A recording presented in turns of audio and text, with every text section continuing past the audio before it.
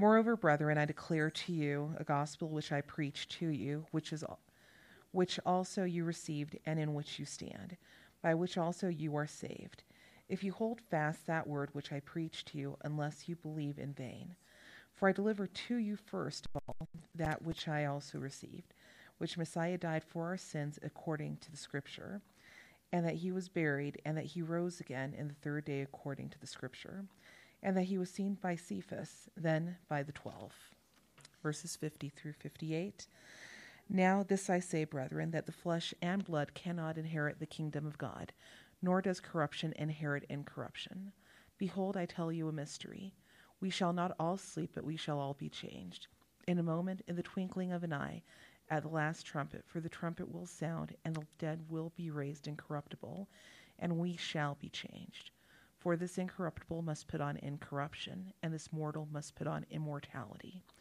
And when this corruption has put on incorruption, and this mortal has put on immortality, then shall be brought to pass the saying that is written, Death is swallowed up in victory. O death, where is your sting? O Hades, where is your victory? The sting of death and sin, and the strength of sin is the law. But thanks to God who gives us victory through the Lord Yeshua Messiah. Therefore, my beloved brethren, be steadfast, immovable, always abounding in the work of the Lord, knowing that your labor is not in vain in the Lord. May the Lord bless his reading. Thank you, Kim. Tchia comes from Tchiat HaMeitim, which, by the way, has some basic relation to my name, Chaim, which simply means a giving of life again. So there you have it.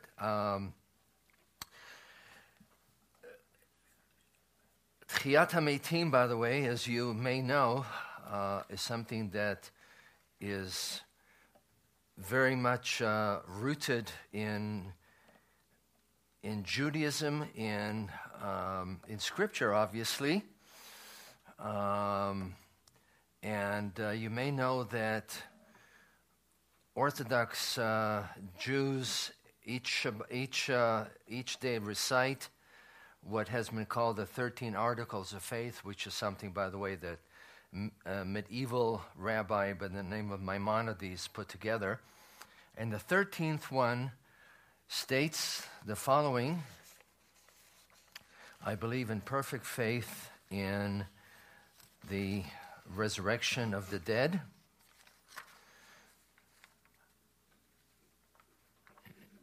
and when it will be the will of the Creator, blessed be his name, exalted be his remembrance forever and ever. Also, the resurrection is mentioned in a number of other times in the prayer book, such as the prayer which is called the 18th benediction, the Shmoneh Esrei. The blessing is as follows: Blessed are you, Lord our God, King of the universe, who enlivens the dead. Now, to give you an example of how deep this is embedded in traditional Judaism, about 30 years ago, Pinchas Lapid, a German Orthodox rabbi, wrote a book entitled The Resurrection of Jesus, A Jewish Perspective, in which he stated that he considers the resurrection of Yeshua to be a historical fact. Think about it. Historical fact. Not that he accepts Yeshua as his Messiah, but, and then in another book he went on to say, through his crucifixion, Christ has become the Savior of the Gentiles. He's right there. But in his parousia, when he comes back again, he will also manifest himself as Israel's Messiah. Wow. Close. Close. By the way, he went on to meet his Maker, and will leave the determination with the Almighty. What's really odd, though, is in the Jewish funerals that I've been to, even though that is part of the liturgy, I've yet to hear mention of the resurrection. And it got me to thinking about the fact that even though once a year we talk about the resurrection, I'm yet to hear about the resurrection the 364 other weeks, other days, or the 51 other weeks. Why is that? Why is that? We will delve into some of that as we look into 1 Corinthians chapter 15. And as is the case with us in other portions of Scripture, we have hindsight 20/20 when it comes to other people. You know, we look at them and say, "What's the matter, you? How come you don't get it?" And then at some point we have to step back and recognize the fact that we too really do not get the reality of what the resurrection is about.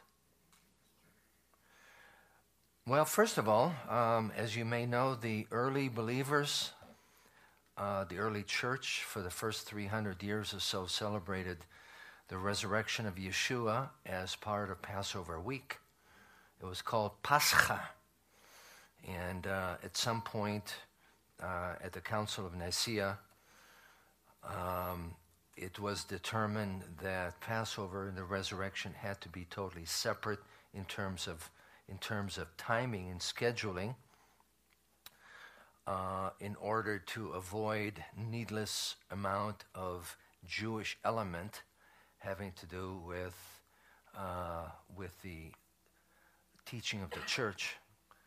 Needless to say, that's part of, in my mind, a downward trend that took place in a church from that point on.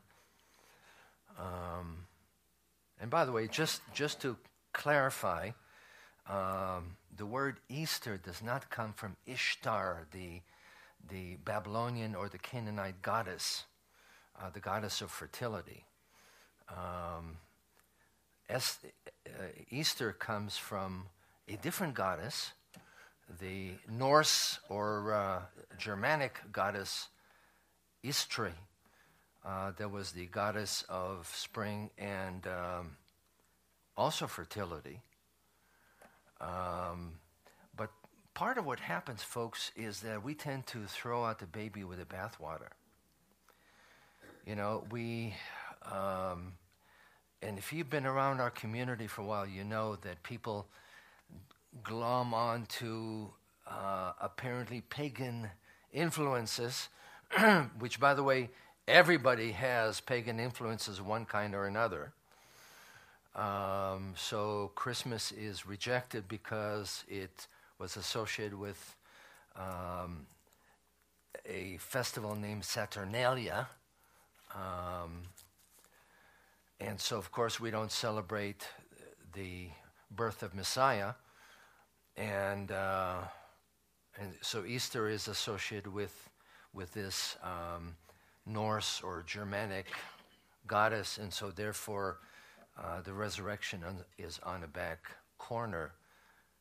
And I'm not saying that for Yeshua Tzion. Please understand me, folks. I'm saying that is a tendency in our community, the Messianic Jewish community, and in the church as a whole. There's all kinds of other reactions to one thing or another. But over a period of time, we realized that the Lord really wasn't too thrilled with us when we took that kind of a perspective, when we threw out the baby with the bathwater. So we determined to see what is the meat and throw out the bones, or what is the fruit and spit out the seed, and whatever metaphor you want to use. So that is why we celebrate Yeshua's coming into the world, his incarnation. Well, of course, we do it differently. We celebrate his coming on January 11th. You might say, why January 11th? Well, I'm glad you asked. So that we would be able to put the appropriate focus and attention on it. Because during the month of December, everybody and their mother is running around like a chicken with their heads cut off. And we want to be able to, if we do indeed celebrate Yeshua's coming to the world, we want to be able to give it appropriate attention. And even more so with the resurrection. And by the way, today is not, if you look at the calendar, you will not find the word Yom HaTchiyah. That is a Yeshua Tzionism. We feel quite free to set it in within the constraints as we understand of what actually took place. And so we celebrate the resurrection as the second Shabbat of Passover week. Because A, it's appropriate, and the early disciples did that, and also because we want to make sure it's given the proper attention. And remember that the resurrection of Yeshua is described in Romans chapter 8, that Yeshua is the firstborn of those who, the first fruits rather, of those who rose from the dead. What does that mean? Well, it means simply that Yeshua was the first one to actually rise from the dead and not die again. There have been other resurrections, such as during the time of Elisha, when he raised a child from the dead. Over a period of time, the child died again. So Yeshua is the first fruit of those who slept, those who died, and it's also part of the festival of first fruits during Passover. And by the way, I hope you have your thinking caps on, because there are actually two first fruit celebration. There is the first fruit celebration, and then there's a second first fruit celebration. Okay, you got your arms around that? That simply means that that barley, or omer, from which we get the counting of the omer, barley was the first crop to come up in biblical Israel. And so the Lord commanded Israel in Leviticus 23, from the day after the Shabbat, the day you brought the sheaf of the wave offering, count off 7 full weeks, count off 50 days up to the day after the 7th Shabbat, and then present an offering of new grain to the Lord. So the 50th day, or Shavuot, or what in Greek is called Pentecost, is the second first fruit, because that is then when Israel would bring the fruits of the wheat and other kinds of crops. So 50 days apart between the barley and the wheat and everything else. And during that time, the people of Israel were to count. Now, you say, well, what does that look like? Well, traditional Judaism developed that into a tradition, a custom, as it's done with everything else. So, if you want to know how to count the Omer properly, by the way, there are all kinds of good websites. But if you do, it simply is, at sundown, you pronounce the following blessing. Blessed are you, Lord our God, King of the universe, who has sanctified us with his commandments and commanded us concerning the counting of the Omer. And then you say, today is the 7th day, which is 1 week of the Omer. That is it, counting of the Omer. Now, obviously, there's more to it if you are inclined to be much more observant. And that's the thing about observing the Mo'adim, or the celebrations of the holidays. There's always someone who will be much more observant than you are. So you either come to a point where you say, I'm comfortable with celebrating as the Lord has given me, according to Scripture and according to some tradition, but I'm not going to drive myself mishugi. Not good. So Yeshua was the first fruits of those who rose from the dead. He rose from the dead during Passover week. By the way, you notice I discourage us from getting tied up in knots around which precise day and what precise time. You can do that if you wish. There are plenty of things to drive us mishugi, but it is sufficient to say Yeshua rose from the dead during Passover week, right? Right. Okay, good. So you say, well, that's a fairly basic kind of an issue, isn't it? Yeshua died. We get that. He rose from the dead. We get that as well. Why does Paul need to devote 58 verses trying to persuade these believers in Corinth that Yeshua did in fact rise from the dead and that it really mattered? Well, I'm glad you asked.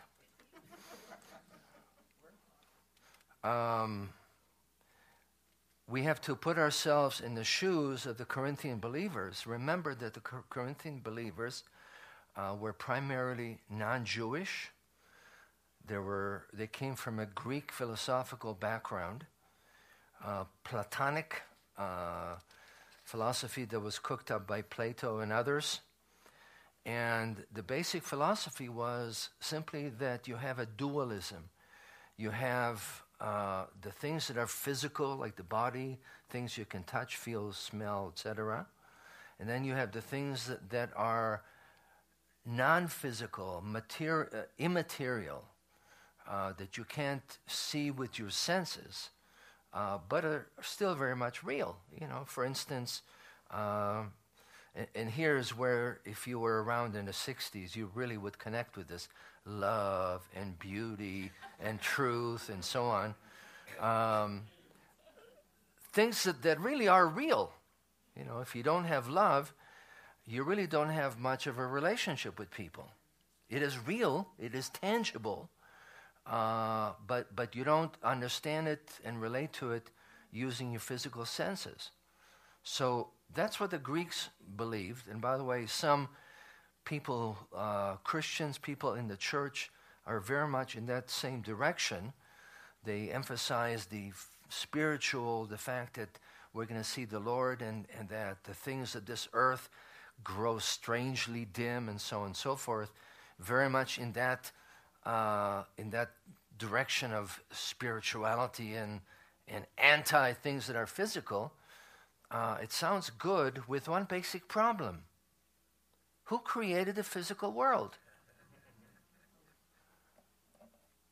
Did he create the physical world so that we would deny it? And by the way, that was one of the typical approaches that the Greeks had to this idea of dualism. Either you say the physical doesn't really matter, in fact, the physical really gets in the way, so I'm going to tighten the belt and I'm going to work extra hard. I will fast and I will discipline myself and do all that so that I grab control of the body and so that I grow spiritually. That was one extreme. And by the way, Scripture does not teach that. Even in passage like where Paul says, I beat down my body and bring it into subjection. He's not saying we go on a desert island and fast every day and twice on Sunday. Yes, we all focus on the spiritual things. But God has given us the physical to enjoy. And that, by the way, is the balance that we do get from traditional Judaism. We don't get this ascetic kind of beat down the body kind of a notion. So you had those who say you discipline the body and make sure it doesn't get in the way. And then you had others who said the body really doesn't matter, so you can do whatever you want to do because what really matters is the spirit. So, you can eat all you want and become an absolute glutton, or you can fornicate all you want, and because that really doesn't matter. That apparently what took place in Corinth. We see in chapter 5 of 1 Corinthians that the Corinthian believers thought they were so spiritual that they were beyond thinking about what mattered as far as sexual morality goes. And Paul has to say to them, hello, good morning, wake up and smell the coffee. The Lord is never interested in extremes. He is a God of shalom, of balance and wholeness. And so Paul has to communicate with these Corinthian believers that yes, the spirit is what matters the most, but the body and physical things are here. In fact, he tells us in 1 Corinthians 10:31, therefore, whatever it is that you eat or drink, do all to the glory of God. So if you go to Starbucks to splurge on a $5 or $6 cup of coffee, do it to the glory of God. Seriously, you come in there and you are available to whatever it is that God wants to do with you, whether you're there or someplace else, out of an attitude of thanksgiving to the Lord. So Paul has to begin with these guys with the very basics. Now, you may or may not remember that he spent close to 2 years preaching and teaching in Corinth. That's a lot of time. He didn't spend that much time teaching in any one place, with exception of Ephesus.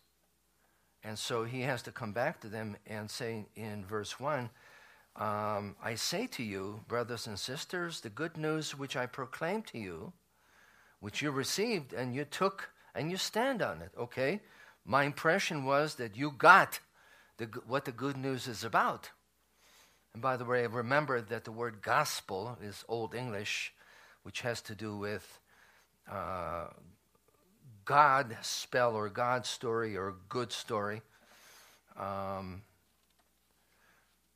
Now, Paul is going to simply say that the good news, the gospel, is basically two facts, folks. Yeshua died according to Scripture for our sins. He rose again according to Scripture. Not very complicated. And, of course, we want to pile all kinds of things on it because our tendency is to say, this is just died and rose again. Okay, let's move on. No! Let's park there. Let's park there. Absolutely. That's the good news. As Paul tells us, it is the power of God to salvation. You don't tweak the good news. You don't improvise. You don't, and with all due respect to some of the charismatic brothers and sisters, you don't need the full gospel. The fact that Yeshua died and rose again, that is the full gospel. Two basic statements. Yeshua died and rose again. Then he goes on to explain the fact that over 500 people saw the fact that he rose from the dead. But the point simply is, nothing can be added to it. In fact, Paul makes it very clear in the polemic letter to the Galatians that if somebody comes along and tweaks and modifies and adds something to it, let them be eternally condemned. That's strong stuff. It's not a gospel at all. It's a perversion. And by the way, it's the same thing here in Denver. It's the same thing in Israel. It's the same thing in Papua New Guinea. It's the same good news wherever we are. And part of what happens with us sometimes is that we get enthused about the Jewishness of Yeshua, and we drink it in, and we are delighted with it, and we want to learn more and more and more. And what do you think happens to the good news? It gets squeezed and squeezed and squeezed. And folks, the Hebraic roots of the faith is not the power of God to salvation. Yes, we want to know. Yes, we want to revel in it. Yes, we celebrate according it. It's not the good news. And we sometimes get bored with meat and potatoes, and we want to go for the, this is a kosher place, but escargot.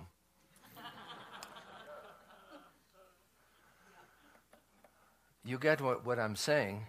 And by the way, he is writing to these guys with using fairly strong language. I want to remind you of the good news I preached, which you received and which you have taken your stand. By this good news you are saved if you hold firmly to the word. You notice that there is an element of doubt? Why? Simply because the Corinthian believers are like everybody else. We get tired of the basics of the good news because it doesn't seem to work. And we get tired of waiting for God to do stuff, and we want to see some pizzazz or something else. It is the good news on which we've taken our stand and which we hold firmly. In other words, both hands, both feet.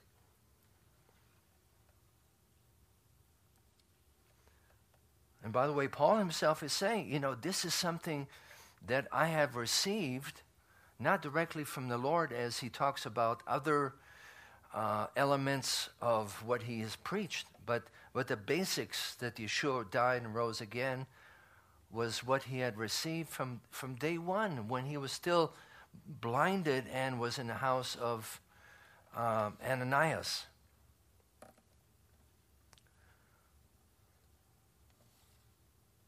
It's a basic reality, folks.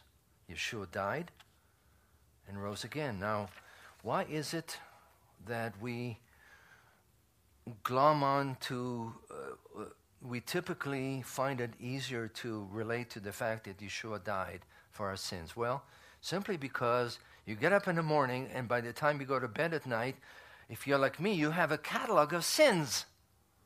Stuff that you screwed up.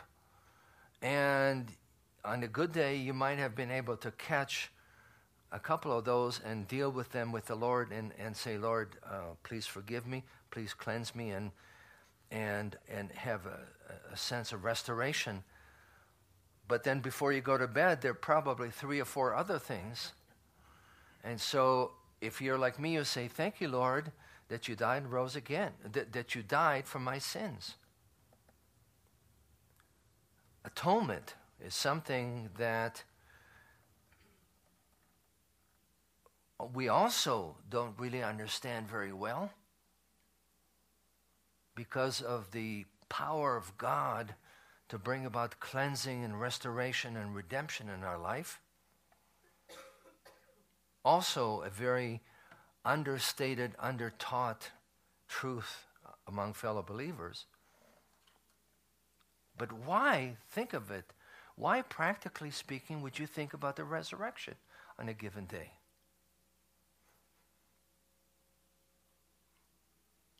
With the early believers, that was front and center. When you read the sermons in the book of Acts, you find 11 times just recorded in the book of Acts sermons where you have the resurrection. That famous sermon on Shavuot and Pentecost, when people preached, 3 times he refers to the resurrection. Then in the temple, twice in one sermon. Then Paul, when he is in the synagogue in Pisidian Antioch, 3 times in one message. And by the way, what was the criteria for choosing a 12th apostle in place of Judas? It was someone who had to be there, who witnessed the resurrection. And I dare say in some ways we are like the Corinthians, like the Greeks, that we relate to the spiritual and we don't understand what Yeshua's resurrection was all about.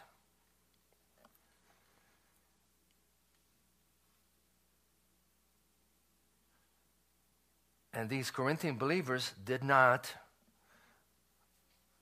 understand, did not want to understand, which is why Paul over and over and over and over again says to them, Yeshua died and rose again physically. In fact, he goes on to sharpen the argument. He says to them, if you do not believe that Yeshua died and rose again, then what you, in essence you are doing is you're believing a lie. That the good book from which we've been preaching that talks about Yeshua's resurrection is a bunch of nonsense.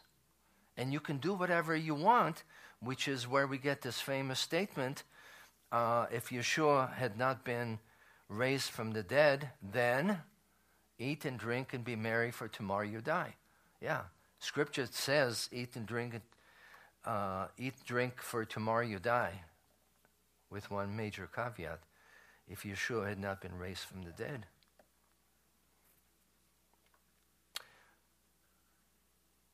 So again, what part should the resurrection play in our life? Think about it. Is it just another doctrine, another teaching, something we celebrate once a year? Or is there substance to it? Paul puts it this way in Romans 11, the Spirit of Him who raised Yeshua from the dead is living in you. Since the Spirit of Him who raised Yeshua from the dead is living in you, He who raised Messiah from the dead will also give life to your mortal bodies through His Spirit who lives in you. Now, again, some of this is way beyond us. We will fully know and understand when we see the Lord. This is part of the mystery. We understand this much. There's this much that we don't understand. It's okay. It's okay to say God's brain is bigger than mine. I hope you all can say that. Somehow, the Holy Spirit that brings about the power of God, practically speaking, was engaged in Yeshua rising from the dead. Do I understand fully how that works? No, I don't. But that's what Scripture tells us, that the Holy Spirit, not just a force, but the Spirit of God was actively engaged and involved in raising Yeshua from the dead. And He is with us, with each one of us, who names the name of Yeshua. He is actively involved, bringing about or promoting or working God's power in us. And by the way, that's a collaborative effort. As we are responsive, we are being more and more and more changed. But the Spirit, the Holy Spirit, raised Yeshua from the dead, will give life to our bodies. Now, obviously, in the full sense of the word, this is referring to the day when we would no longer have aches and pains. The older I get, the more lovely the prospect is.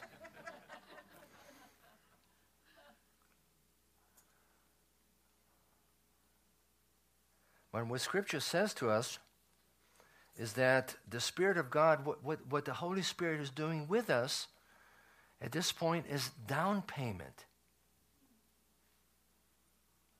If you've purchased a house, purchased a car, that you have to put down a deposit to guarantee the fact that you're going to pay the rest.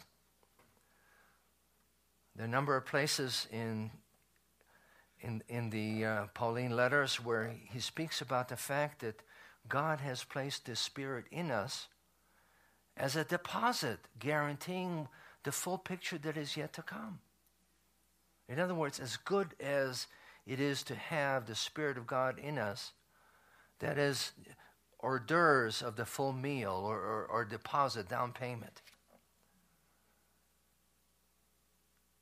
Each Shabbat as we recite from Ezekiel 36, God will put his Spirit within you and cause you to do what?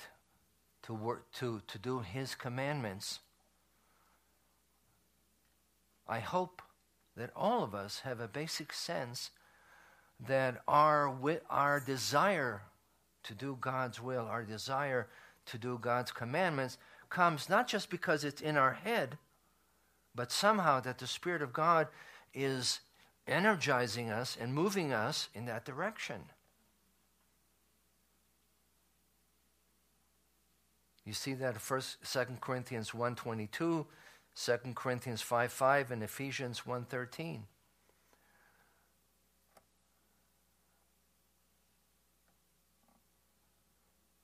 So somehow, what is taking place within us, the activity of the Spirit of God, that, among other things, yells out, Abba, Father. In other words, you have the sense that when we come, when we pray, whether we do it at home, whether we do it here, we have the sense of connection with God Almighty. We know that he is our Heavenly Father.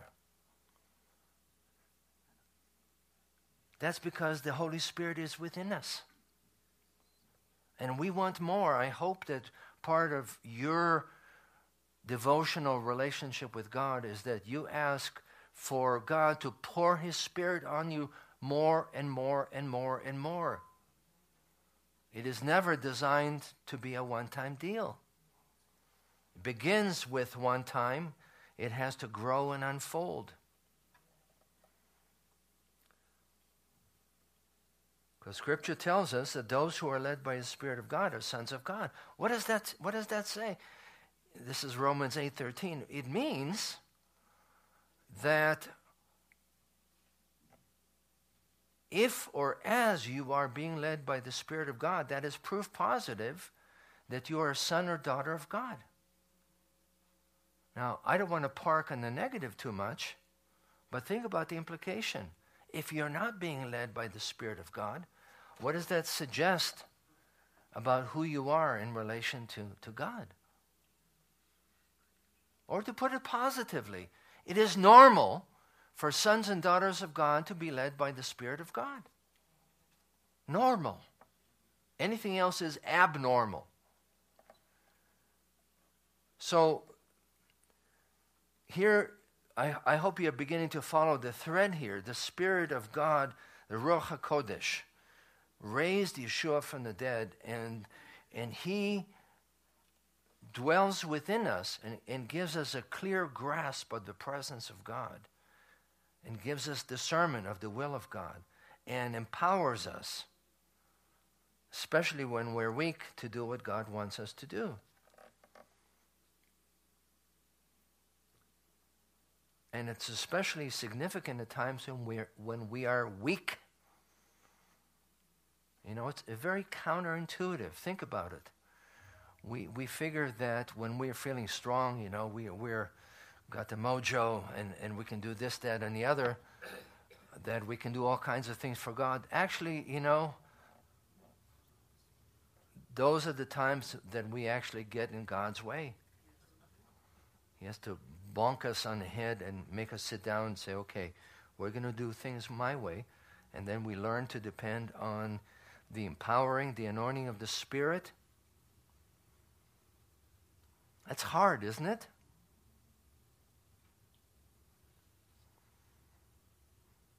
Isaiah puts it this way. This is what the Lord God says, the Holy One of Israel. In repentance and rest is your salvation. In quietness and trust is your strength. But you would have none of it. So the resurrection was brought about by the Spirit of God at work in Yeshua, somehow raising him from the dead. We have down payment of that in the sense that the Spirit of God is in us and at work in us to promote the work of God, to give us a greater sense of the presence of God. And at some point, all of that would be complete. what we're told in 1 John 3 is that we will be just like Yeshua when we see him face to face. All the junk will just fall off. I find that an incredible prospect.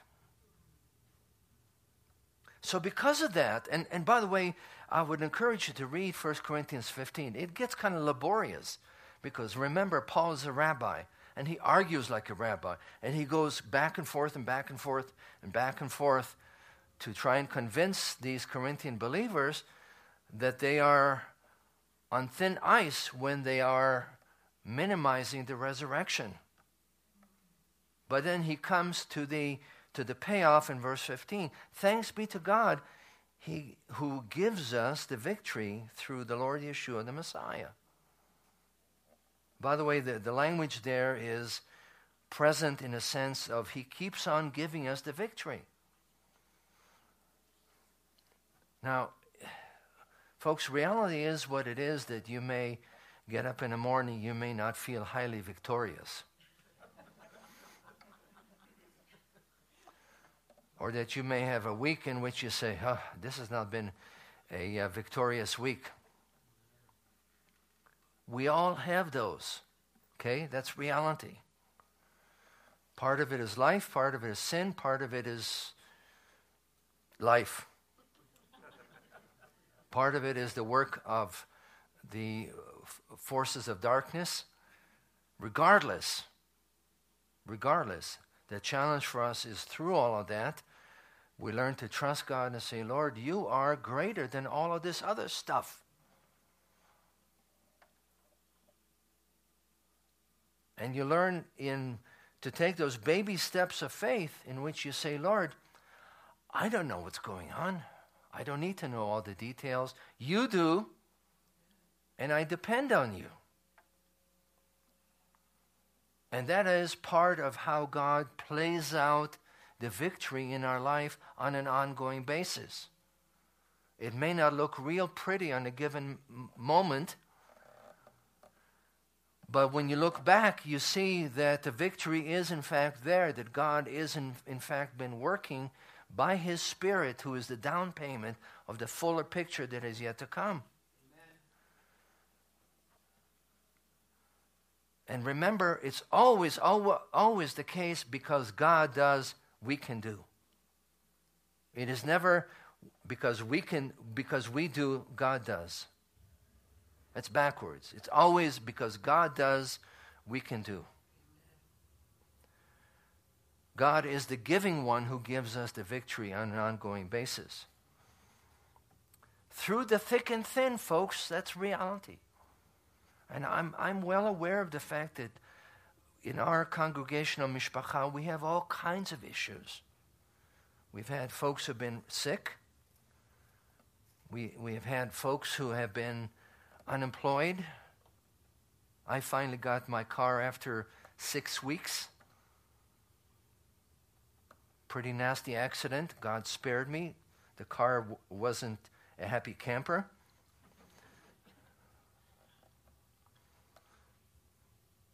We all go through stuff, and yet somehow we learn to recognize the fact that God is at work. God is at work. And we learn to recognize that life has to be more about him than less about us. He gives us the victory through all the stuff, through all of it. He gives us the victory, and we go on from strength to strength. What the Word of God says, that if you look back a year or 2 years or 3 years, I hope that you can say, I'm a different person now than I was back then. God, the Lord has been at work in me, and kicking and screaming, I'm finally learning to cooperate with him.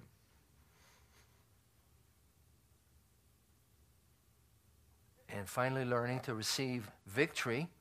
Sometimes it's a small V, but at some point I know it would be the full V. Well, actually in God's mind, we already have the full V. So because we have the victory, Paul then says, therefore, My dear brothers and sisters, stand firm. Let nothing move you. Always give yourself fully to the work of the Lord, because you know that your labor is not in vain. Now, reality is that this is not a particularly attractive value in our culture, perseverance. You know, it sounds about as attractive as a lunch of sawdust. You know, when you hear the word persevere, you think of someone who is sour-looking, who is gritting their teeth, or somehow is saying, we'll get through this. And I suspect we've all been there. That's not perseverance, folks. That's not perseverance. Perseverance comes about because God enables us to persevere. And somehow in the process, we learn to persevere thankfully. Not because we're hot stuff, but because God is giving us the victory. And because the Spirit of God is at work in us, empowering us to do what God has laid out for us to do. In fact, half the time we don't even know what that is. And the Lord says, I'm going to show you. Be steadfast, immovable, unwavering. You don't get blown about by every wind that comes about. And I'm sorry, folks, I'm a skeptic, sometimes a cynic, when I hear all these great and glorious teachings that come down the pike and everybody gets excited, and I pull what few hairs I have left. And my attitude simply is, you come back to the meat and potatoes of the Word of God. The fact that Yeshua died, rose again, and we are empowered by we have cleansing from all the junk, all the sewage that's there sometimes. And we get the empowering from the Spirit of God to do stuff we're not normally designed to do, supernaturally. Immovable. And then this word, always abounding. Fully giving yourself. What does it mean to abound? It's nice. One of these nice spiritually sounding words. You know, with all due respect to King Jimmy here. What does it mean to abound? It means to be fully engaged. Not just to give a few leftovers here and there, but fully engaged. Now you say, you know, who am I? What am I? I'm no big shot. Fully engaged.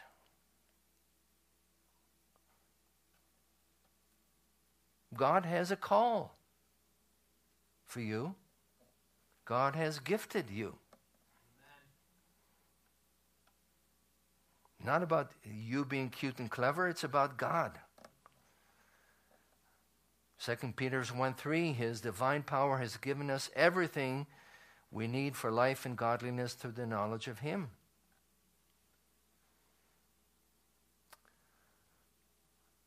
I would be lying if I said to you that every single day I look at that and I burst out into songs of worship.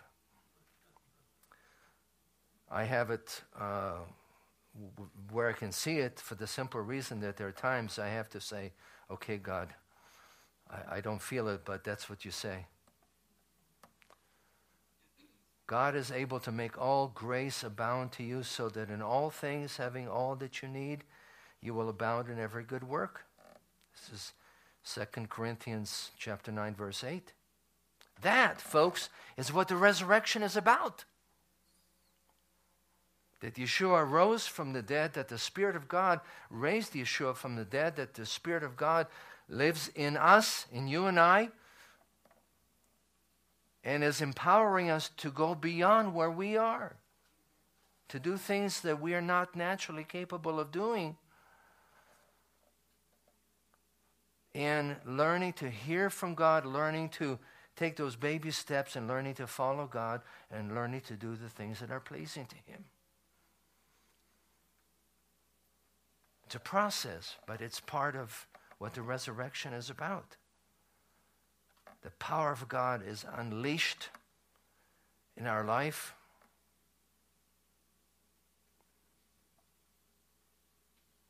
Not so that we would take it and keep it in a bottle, but so that it would overflow and impact those around us. Let's pray.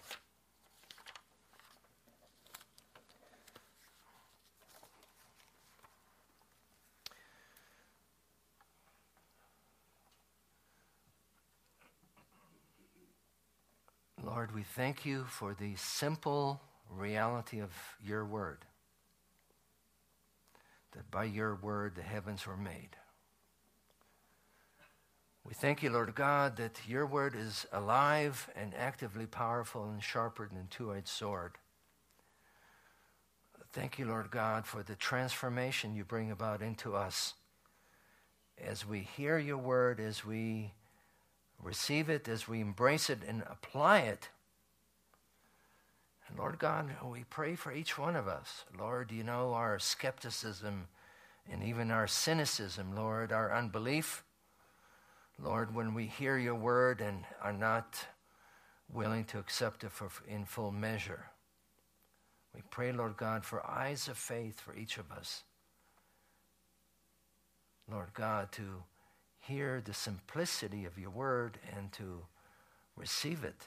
We thank you, Lord, and praise you for the power of the resurrection that is at work in us through your Spirit. Lord, we pray that you open our eyes, Lord God. Open our eyes and give us a new vision of what that looks like. Open our eyes, Lord God, and enable us, Lord, to see the vistas, Lord God, the larger picture, Lord, of what you have for us.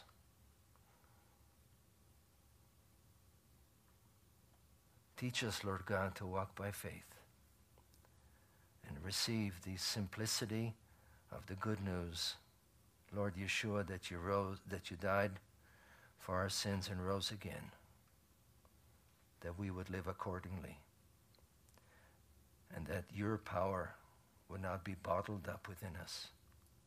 Pray for that, Lord, in Yeshua's name.